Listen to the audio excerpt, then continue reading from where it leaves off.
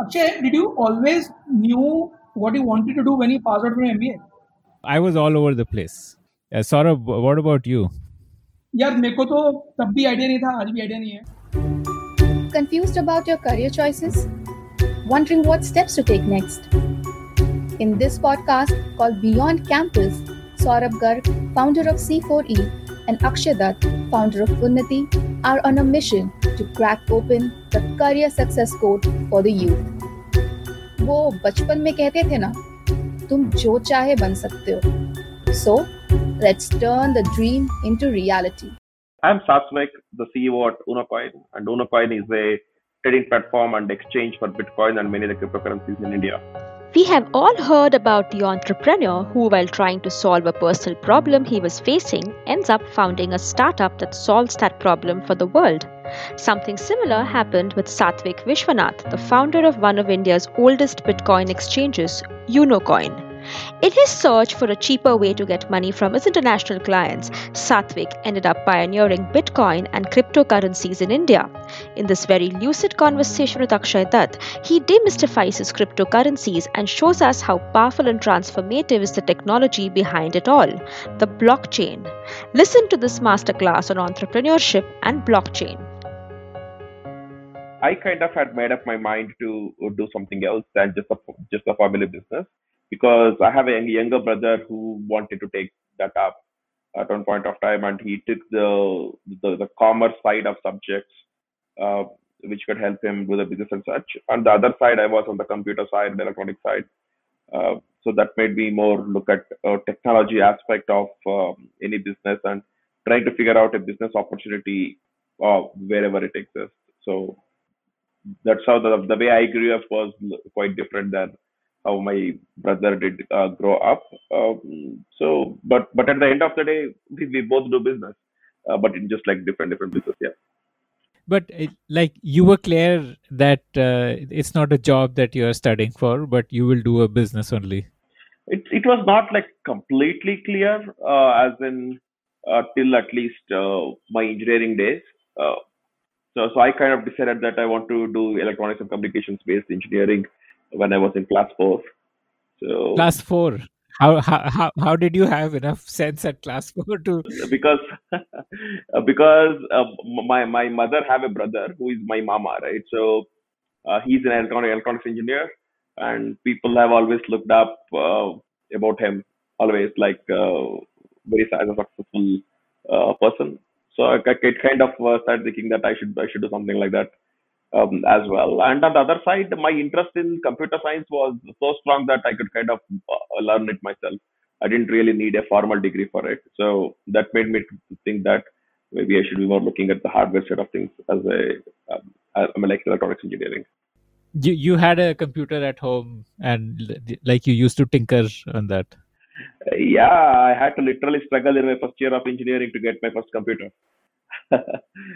So yeah, I mean, as in like how much money it cost, etc., and how much money I had, how much money I had to take it from my father and such, to just get the first computer. That was in my first year of engineering in the year 2000, right? So till then, I used to go to a computer cafe, like internet cafe. That was run by one of my first cousins. So after being with the computers for maybe already like 10 years till then, so I started. I joined the computer course in my school from my fourth standard onwards. So when I was 11, right? So yeah. But initially it was about DOS, DOS, and uh, then some games and something like WordStar for entering the text and such things. And I think by class sixth or seventh, I started programming in C. Wow. Like you taught yourself to program in C by that age, huh?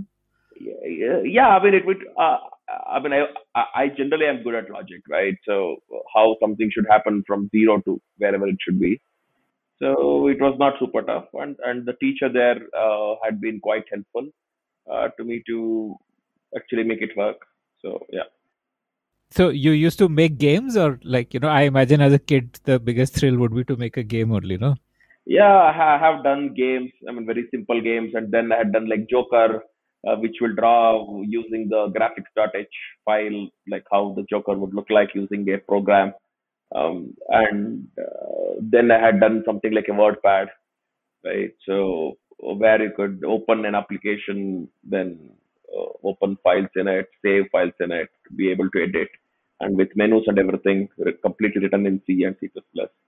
So yeah, I mean that kind of very well gave me the hold of uh, hold of various aspects that I was learning till then about the programming languages. So it was a kind of first few projects which where I was able to implement from zero to till the end. Yeah.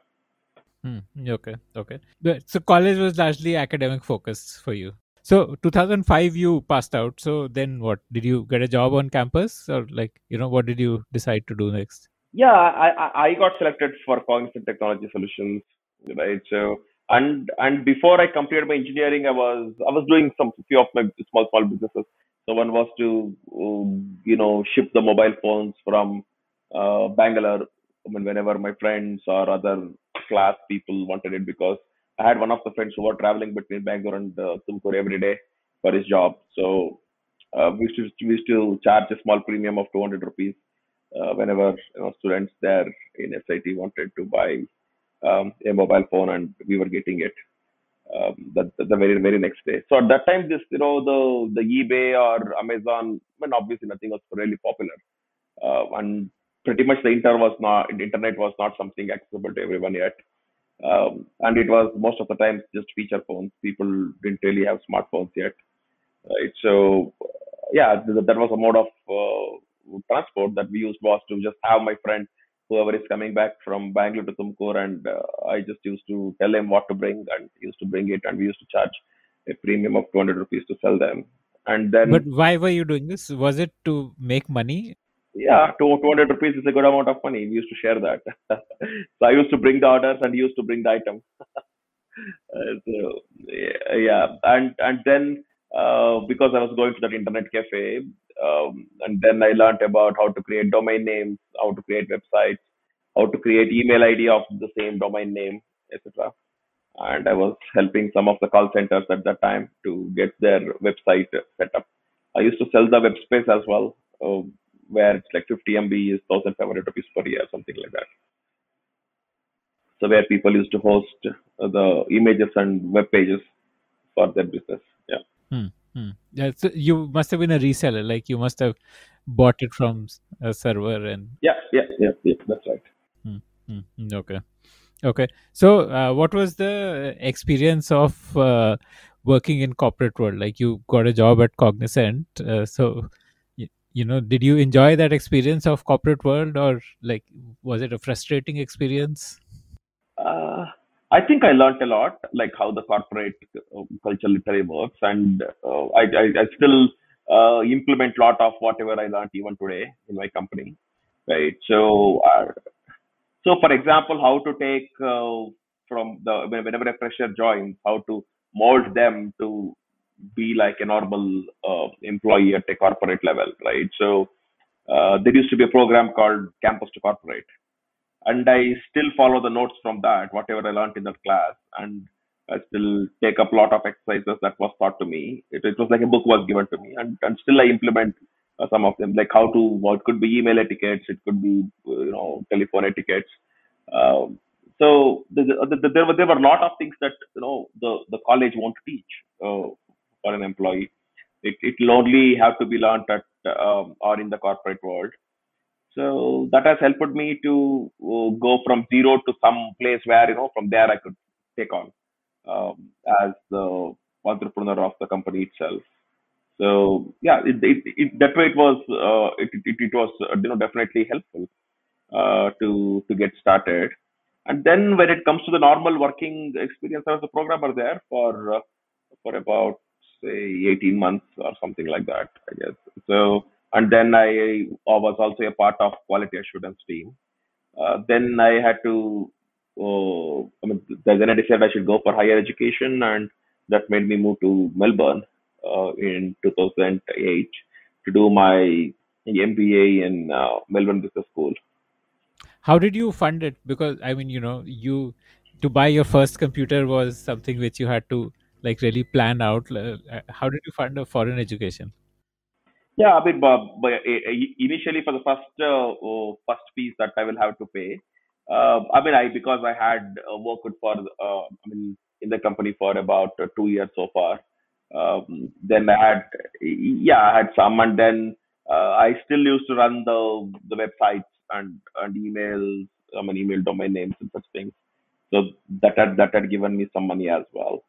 Right. So using that, I could somehow fund my first semester. But just after going there, I continued doing the same work, and I was kind of very much able to earn the money that I will have to utilize for my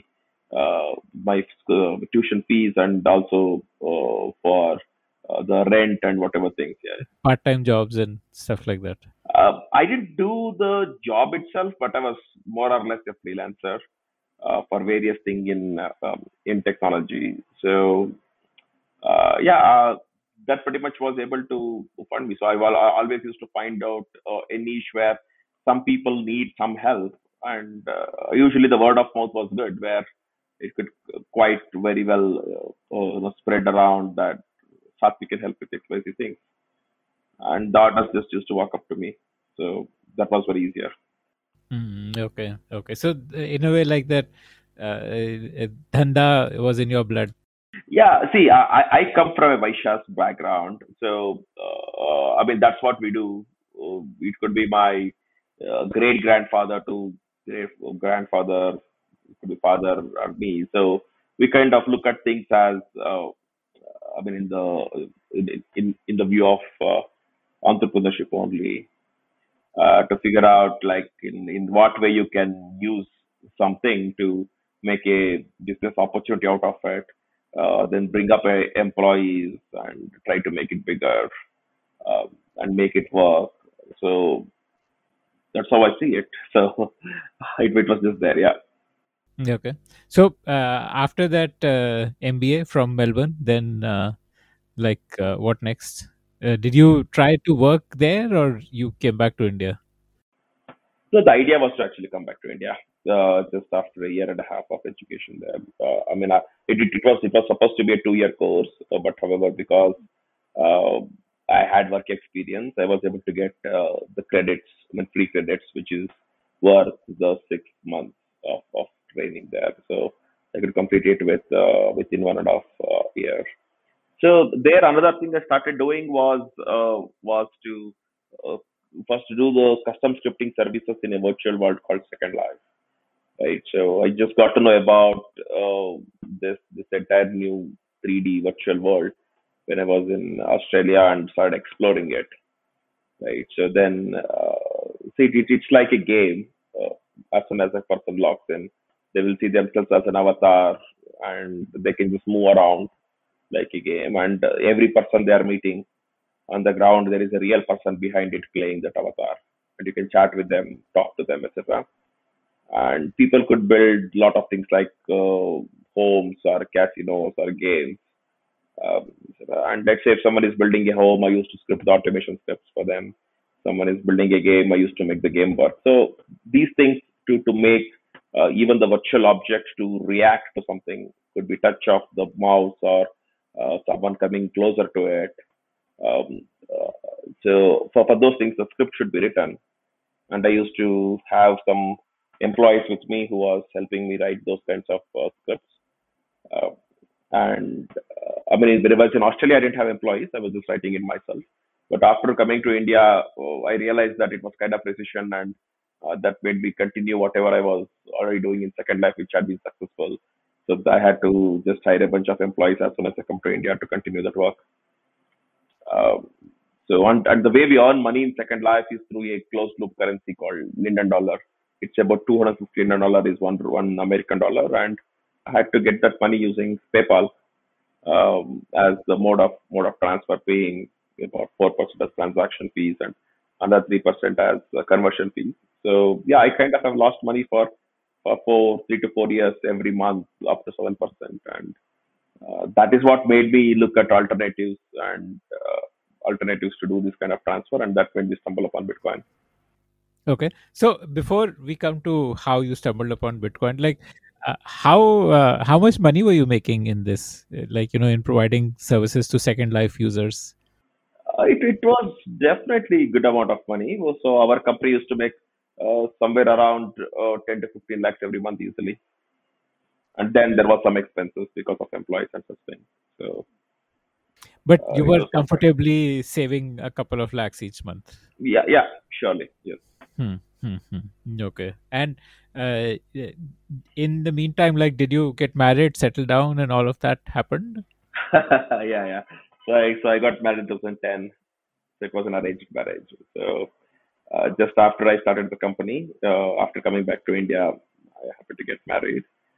And then I continued building the business of providing custom scripting services in Second Life.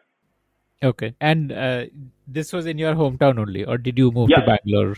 no, not yet, not yet. This was just in my hometown. I mean, my hometown actually have a lot of engineering colleges, but there are not really many software companies, and there are a lot of parents of some of the girls like who do the engineering there, who are afraid to send the daughters to Bangalore, so where they kind of have to live on their own and figure out things. So they were very happy to send them to a company located in Tumkur itself. And from what I remember at that time, mine was the only company which was hiring engineers to do any kind of work in Tumkur. So that made me to get a bunch of really good employees, who could work for the company, and it was also a very say interesting job. It's like you write the scripts and you see and you would start seeing things coming to life, right? So a lot of times it's just about okay, you create a web page and then you click a button, something happens. But there's more experience environment. Uh, it's kind of playing God to make things work. So yeah. Okay. And your experience of Cognizant of onboarding freshers would have helped you to build a team here. Surely, yeah. So then I learned how to do the interview to an employees as well there. So because I happened to go through the interview process when they were selecting from when for the campus interview. So it definitely have helped me in many ways. Yeah. Okay. So that 7% which you were paying for getting money into your account was like a thorn in your side. So, how did that lead to a new business getting started? Yeah. After losing 7% of the money month on month, I happened to look for alternatives. How to do the transfer of money without losing so much of money. Right? So that made me stumble upon Bitcoin, and then I took a little bit of time to study because I'm a techie by myself. I wanted to understand how something is working without someone in between, and still the transactions get through from anywhere to anywhere without any kind of hustle. So, which year was this then when you were studying Bitcoin? So later part of 2000, or maybe mid part of 2012 and earlier part of 2013, I guess. This would have been when Bitcoin was probably worth like couple of dollars types, like very, Yeah, very early days, right? 10, 15, $20. Yeah, Huh, yeah. huh, huh. Okay, okay. And like if you can just like explain in simple language, how does Bitcoin work? See, it's essentially how uh, for email that when we have for post office we have email, right? So at the end of the day, internet is about transfer of information from one place to one place, usually instantly, and there is almost no money for doing that kind of transfer, right? So whenever things happen in physical world, it is slow because there is a distance constraints and there is cost constraints. But when things actually become virtual by getting on the internet itself, it's kind of it go from anywhere to anywhere without the cost or delay of the information. So this is exactly what transformed the advantages in email as compared to post office, right? So you send the email anywhere in the world, it just goes to an instant, and that's pretty much end of it. There is no middleman and such things. Okay. So as of today, when we are doing a transaction, either there is a third party whenever they are doing it through, say, Paytm or Google Pay or bank pay, or else they would have to physically meet and do the exchange of the cash. Okay, so these are the two modes that exist, and that is where the Bitcoin comes into picture, where the transaction started happening without any kind of third person, but with the most efficient way, without money for it, and it is happening instantly. Okay, so we define Bitcoin as the world's first open source decentralized digital currency and payment network. So it's open source because the source code of the entire protocol, anyone can read it.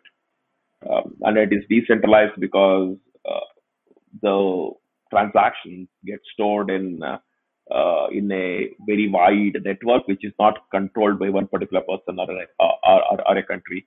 So anyone whoever want to opt in can be a part of it. And on the other side, this is not just the currency which has some kind of value, but it's also a network which can transfer the currency from one place to one place. So let's say today, dollar can be transferred on Visa network, right? So rupees can be transferred on Western Union network. Similarly, Bitcoin can be transferred on the Bitcoin network. So it's both something that is of value, and it's also is a network which will move that particular value from one place to one place on it. So that is the simplest way I think we can. So this particular network is maintained by a huge set of volunteers, whom we call as Bitcoin miners. They are called miners because they are kind of we call it as mining the transactions. So where the transactions are getting validated and added to something called blockchain, which is a permanent record of all the debits and credits happening on the Bitcoin network. And whenever they do this, there is an incentive for them, which is the newly generated Bitcoin itself. So they are kind of doing some work and getting something valuable, which is Bitcoin. So that's why we call them as Bitcoin miners. So there are hundreds of thousands of them across the world who are doing this work every day, day and night, 24/7. Okay. So Bitcoin mining is just maintaining the network, which the ledger, so to say, of Bitcoin. That is called Bitcoin mining when you are maintaining the ledger. When see one part of the idea is to just maintain the ledger. So you are one of the validating person, and you just make sure that every transaction is getting validated. Okay, so in that you are not really mining for the new Bitcoin. Okay, so then comes, apart from the maintaining the ledger, you are also trying to create new blocks, which is like a new page in the book with transactions on it, and successfully able to complete a page gives the incentive, which is a newly generated Bitcoin itself.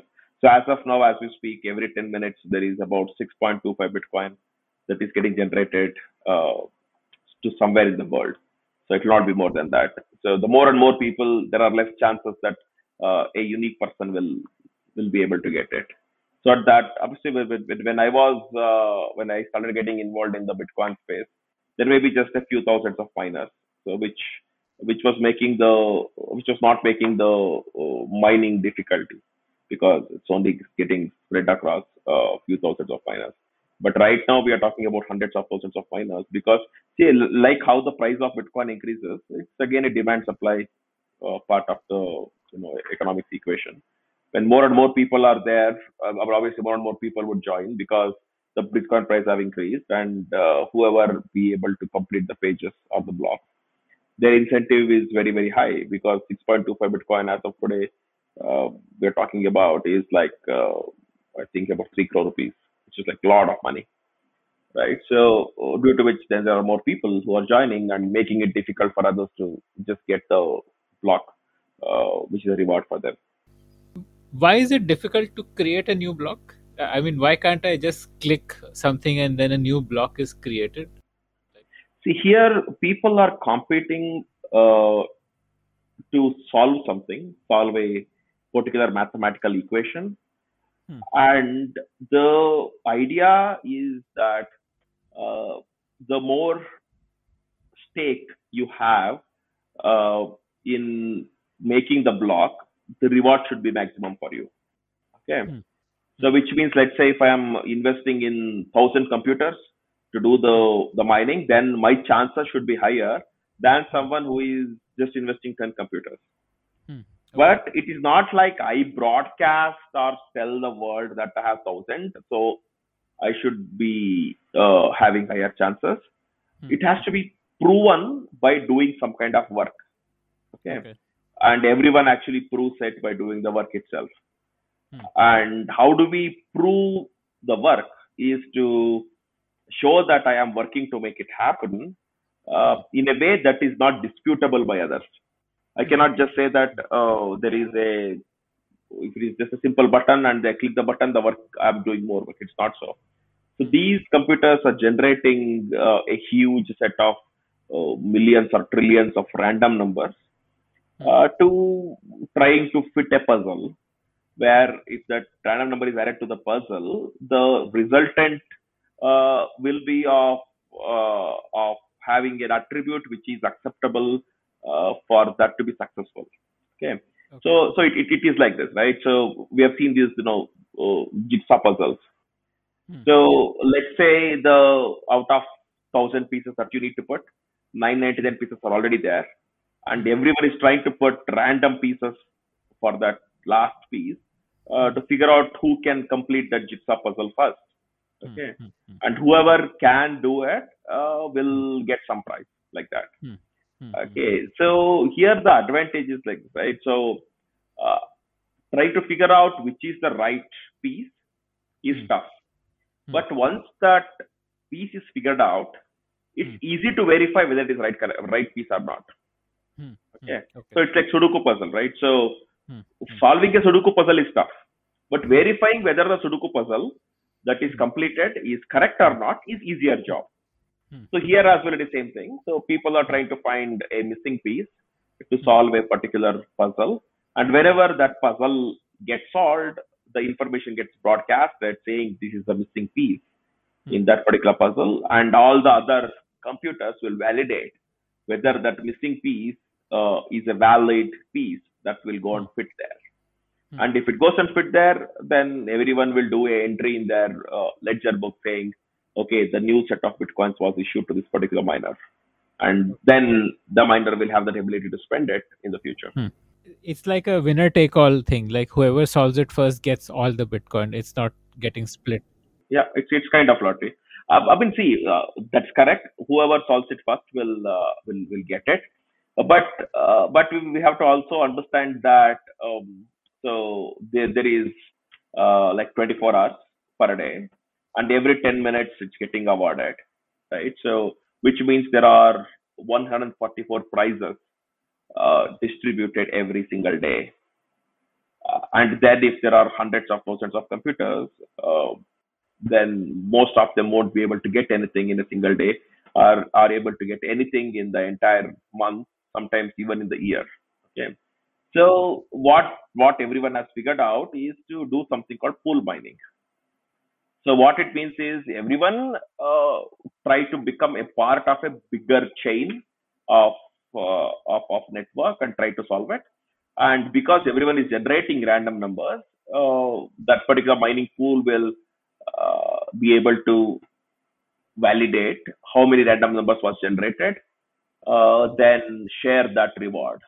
So let's say if my mining pool A, so there are 100 people below that, and if even one of the person solves it, then I take that 2.65 Bitcoin, 6.25 Bitcoin, and share it among 100 people, so that there is at least something that everyone is getting, or most of them are getting, instead of one person getting a huge grand prize. So, is this a system which evolved or was it created? And, for example, our money is something which evolved. We started with barter and then it moved into money. And as nations became nations, then they had a central bank which issued money and so on. Now, this system which you have described to me is a complex system that there is a certain mathematical problem. So every time one problem is solved, a new problem is created and all that. So who created this, or how did it come into being? So at the end, it's just a piece of software, and it was already designed to work in this particular way. So it was designed. So the white paper, which explains the concept of it before the software was created, was written by a pseudonymous author called Satoshi Nakamoto. So in reality, we don't know who exactly it is, uh, but it clearly explains how a incentive-based network is capable of handling the transactions free of cost and instantaneous. And without the intervention from any kind of third party. So and it is a trustless network. So which means once, let's say, if I have one Bitcoin, then I don't need to trust someone where I've kept the Bitcoin. I can just hold the required private key and public key myself, and as long as I hold it securely, that one Bitcoin just belongs to me and no one else, and no one can confiscate it. Uh, so my and I will have the ability to move it to someone else using that private key. So what I'm doing is something called a digital signature to move that particular money. So so in this particular way, people can handle their own Bitcoin themselves without depending on a third party. And as the time has passed, since at least say 5 6 years, the interface of the applications have significantly evolved to make a common man comfortable about creating their own wallets and doing the transactions. Hold on. From that white paper, how did the software come about? Did the same person, that's Satoshi? Yeah, same person wrote bigger part of it, but there are many other people who also contributed their code to make it work. So eventually, everything became like one piece of code, and even today there are improvements that keeps on getting suggested, and some of them get implemented as well, so that it's like up to date and be secure. So there is a central body which would be maintaining the code and doing the enhancement to the code. There is a code repository, and there is a small team of members who will look at any kind of suggestions that are given by general public, and sometimes they also submit a piece of code.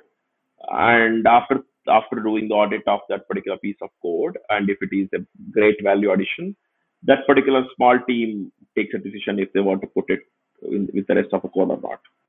And this team is like a team of trusted people that, I mean, how did this team get decided?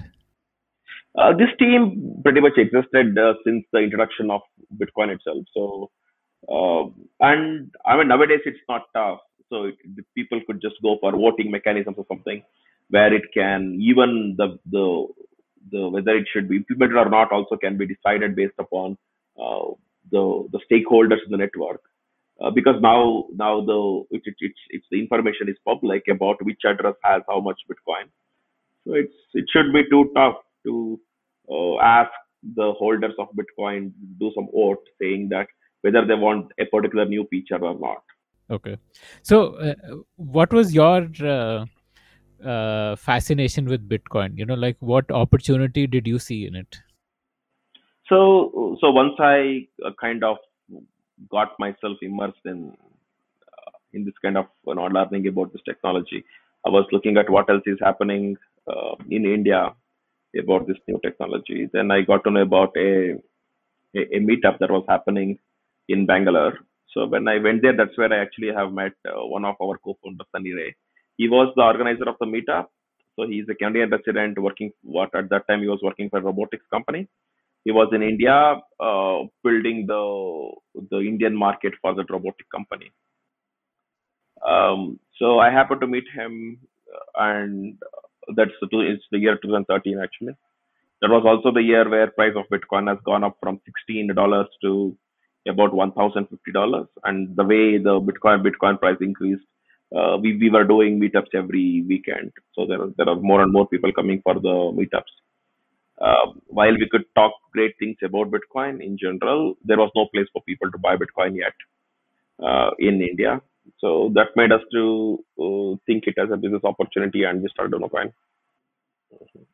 So Unocoin is a platform where people can, with some simple interface, people can buy and sell Bitcoin by paying money through the bank account. Yeah. Okay. Okay. So, is this space regulated? Like when you started, because you are taking money from people and probably holding it in escrow or something like that, and so is this a regulated space? Did you have to clear some regulatory hurdles to start it off, or how did you launch it? Like, tell me about that. See, at the end, we do allow customers to pay the advance so that using that money, people can purchase whatever they want, etc. So as of today, it's not in a regulated space of things when it comes to how the transactions in Bitcoin is getting handled. But else, the rest of the business is obviously regulated like any other business. It's just that the service we provide is for Bitcoin, right? So Bitcoin itself is unregulated, and we look forward for regulations to come sometime in the near future. So, but whatever is applicable with the present laws of land, we just need to make sure that that is properly followed, and that made it quite simple for us. And actually, look at this as a business venture and start it. So what did it start like? Like, tell me about the product journey. Did it start as a website where you can create an account? Yeah, create an account, submit the KYC documents.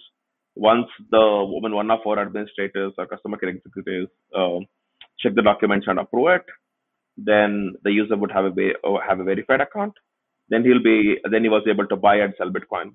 So if he's buying Bitcoin, he has to send money to us. If he's selling Bitcoin, then we used to send the money to his bank account to complete the transaction. So it was simple buy and sell on day one. Okay, okay. So if he was selling Bitcoin, then he would enter like the public key and the private key, and then you would sell this and then transfer the money to him, something like that. I mean, he would not enter the public key and private key on our website itself, but there are wallets which allows him to do that entry. And once he is able to successfully enter that, it will start showing how much bitcoins is there in that particular public key, private key pair. And he will be able to move it either to his Unocoin wallet and then sell it and get the money. So, and if he wants the Bitcoin, then he would just pay money to us, and we will give him Bitcoin. As simple as that. And in a Unocoin wallet, like a wallet is See, necessary. we give it initially in Unocoin wallet, but customers will have the ability to transfer it anywhere they want, or whenever they want. Yeah. Any other, like a wallet is a necessary part of this thing. Like, you must have a wallet. Yeah, but not everyone understands how to create their own wallet. So we provide the wallet facility for them. A lot of people after purchasing they leave it in the wallet itself because then it's more easier whenever they want to sell.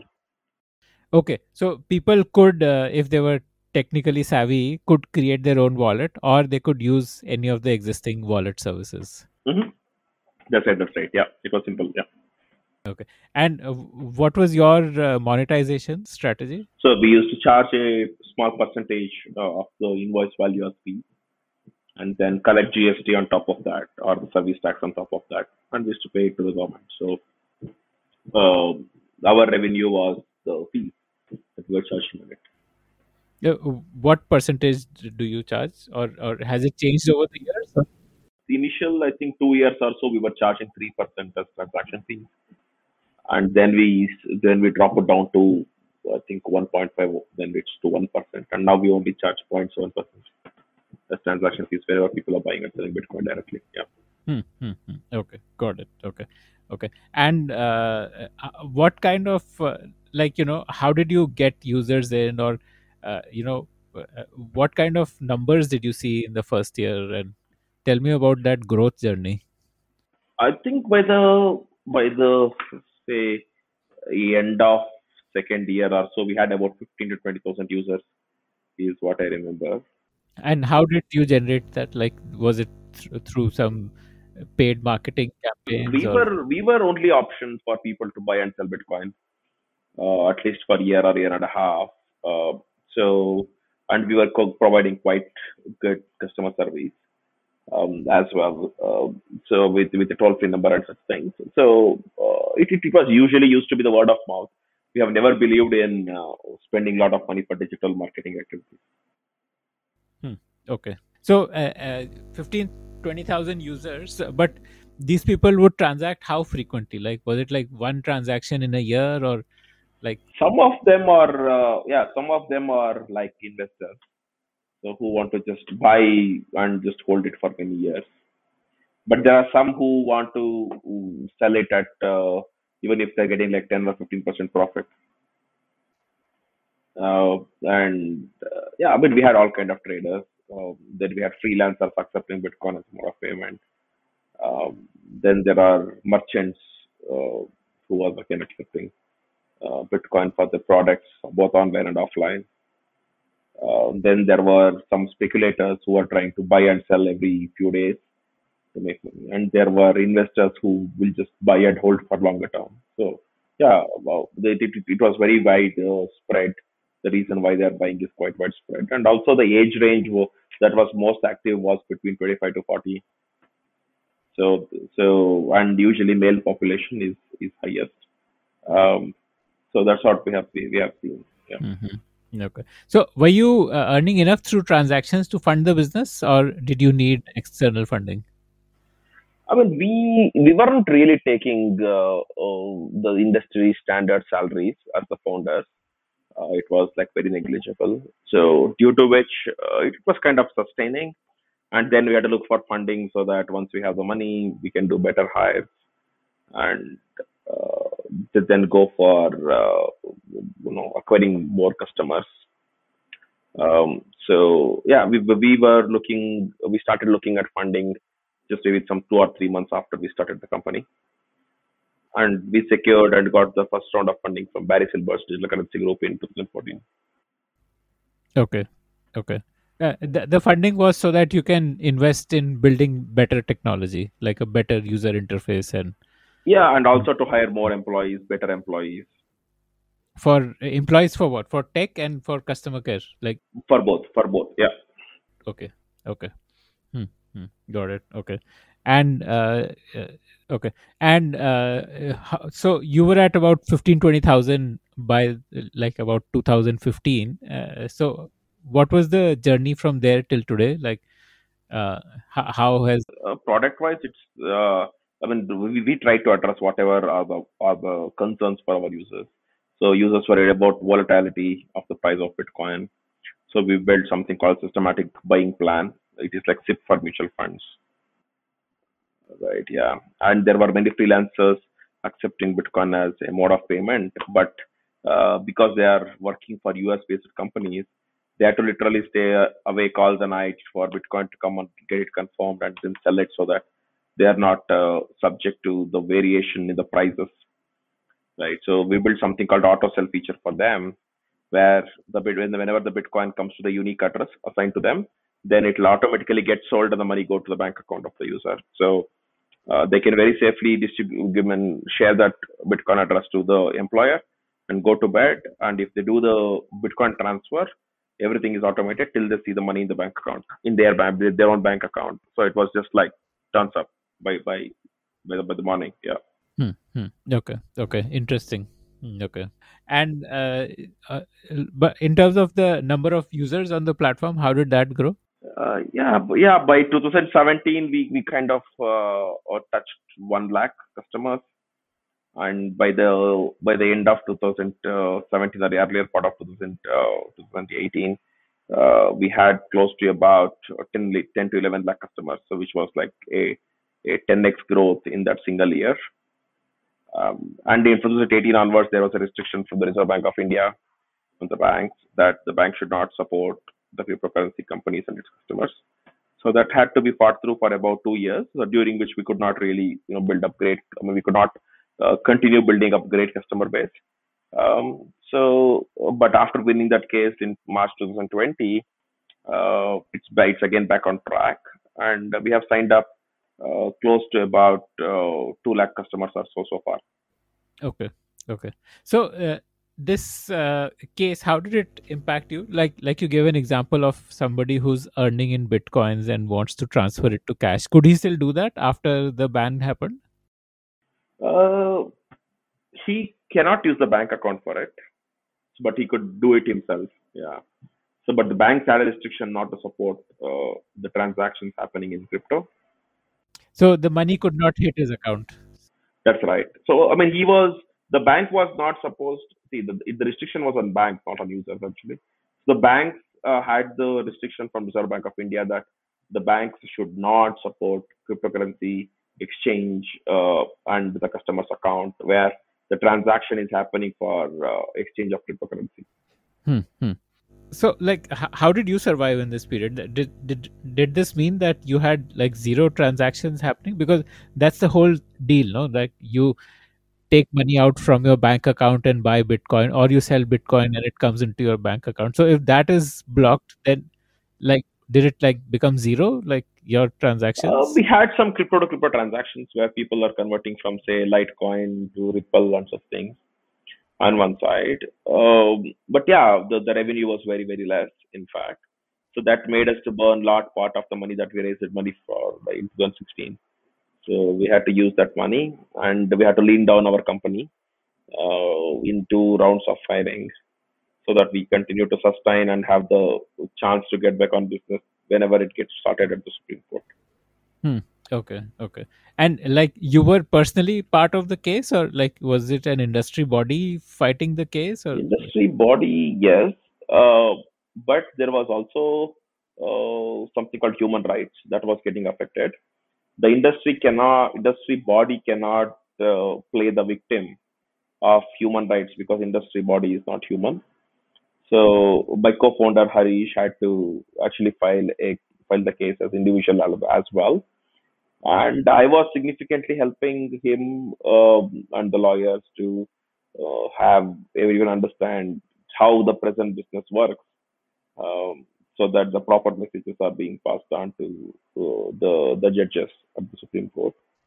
And finally, yeah, it took about 2 years, but however, we got the verdict finally. And Bloom supported you through that 2 year period of the ban, like in terms of. They didn't explicitly support, but they were definitely of great moral support on one side. And whatever money we had raised from them helped us to support ourselves so that we can wait for ban to be lifted from Supreme Court. Okay. Okay. So tell me about the various types of cryptocurrencies. I remember a year or two back there was this like a Cambrian explosion where there were a lot of new cryptocurrencies coming out. Is that craze still there? How many of those cryptocurrencies still exist today? Do you see that there is space for more than one cryptocurrency beyond Bitcoin? See, there is the Bitcoin's source code is open source, which means anyone can create variations of Bitcoin with little different features and give it their own name. And sometimes it will be particularly helpful for a specific small set of customers or for a particular industry or anything like that. So where it makes sense. Yeah, so let's say if someone is creating someone created something called Ethereum, right? So which is a network. On top of that, Ether is the currency for transactions. And the specific purpose of creating that is to be able to write smart contracts which can self-execute depending upon some kind of trigger externally. So and then there was Ripple network, so which was helping banks to do the transactions in a quicker way. So like that, there are many cryptocurrencies that have existed since the introduction of Bitcoin. But usually it comes up with its own agenda uh, and try to make that particular agenda work. So as you speak, probably we know about 5,000 cryptocurrencies at least today. Uh, so yeah, for at least 5,000. So a lot of them are clones of one another. Uh, so in reality, there may be about 10 or 15 different, core real source codes, and then there'll be variations after variations of better variations, and everyone has its own network. So, are these other cryptocurrencies also aiming to compete with Bitcoin as a form of currency, or are they solving some other problem? And so if I'm you give the example of Ether. So if I'm holding Ether, am I holding Ether as a form of investment, or because I want to take advantage of the use case? You could do for both. So why you are holding depends only on you. Or maybe you can hold a part of it for investment and part of it for actually making the transactions to work. So, but for the transactions to work, it's like a machine. So where you have to put some fuel, right? So in a similar way, Ether is the fuel to make smart contracts to work on the Ethereum blockchain. Um, so, and if you're holding Ether, either you're doing it for speculative reasons, or you could be doing it, just for, say, looking at like currency or investments. So, as of now, it's like any the platform like ours wouldn't really exactly know why you're buying Bitcoin. So, what you want to do with it is up to you. Yeah. Okay, okay. But have these other currencies seen that same kind of growth as Bitcoin? There are definitely many which have seen better growth in percentage, but those are not of a huge network number of people, right? So this is more about how big the network exists so that the transactions will be more secure and it happens in a smoother way. So due to which there are some new projects which have seen really good growth, and but it has also seen declines sometimes, and some of them have even got to zero and such. But on the other side of things, yeah, I haven't really seen anything which is as stable as Bitcoin and continue to grow in the value. Yeah. Okay, okay, okay. And what's an ICO? The ICO means initial coin offering. So it's similar to IPO, which is like initial public offering where a particular company issues their stock for people like general public. So they could raise some investment and these stocks are tradable on the exchange, right? So in the similar way, but when it comes to ICO, there is nothing like stocks.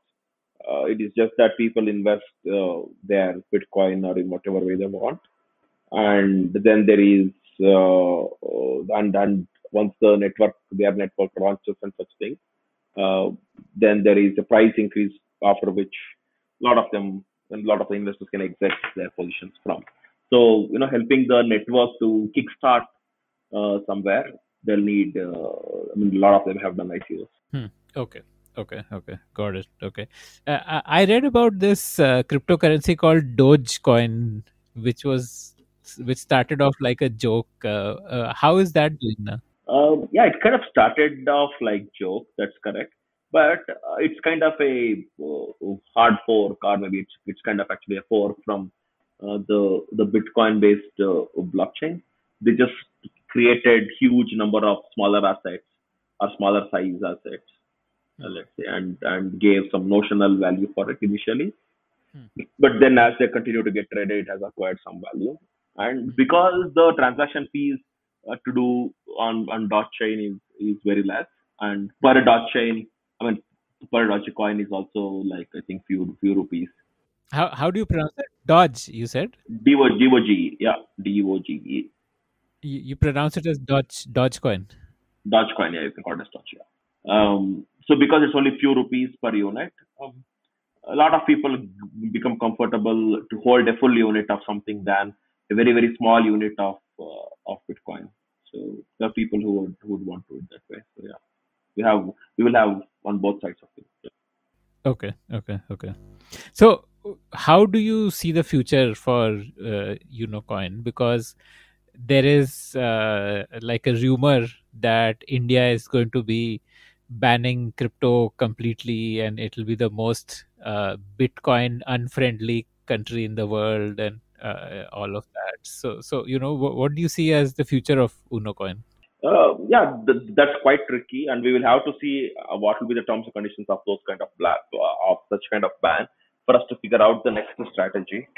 So as of now, yeah, we keep on reading in the news that for India, this particular technology is not good for whatever reasons, right? So yeah, we will have to wait and see how the regulations come up and then figure out the next steps. So that's how I see it as today. Beyond Campus is a production of the Podium.in, powered by Career Launcher. If you like this show, then we are sure that you will love our other shows on subjects like entrepreneurship, marketing, books, and drama. Check out thepodium.in for a complete list of all our shows.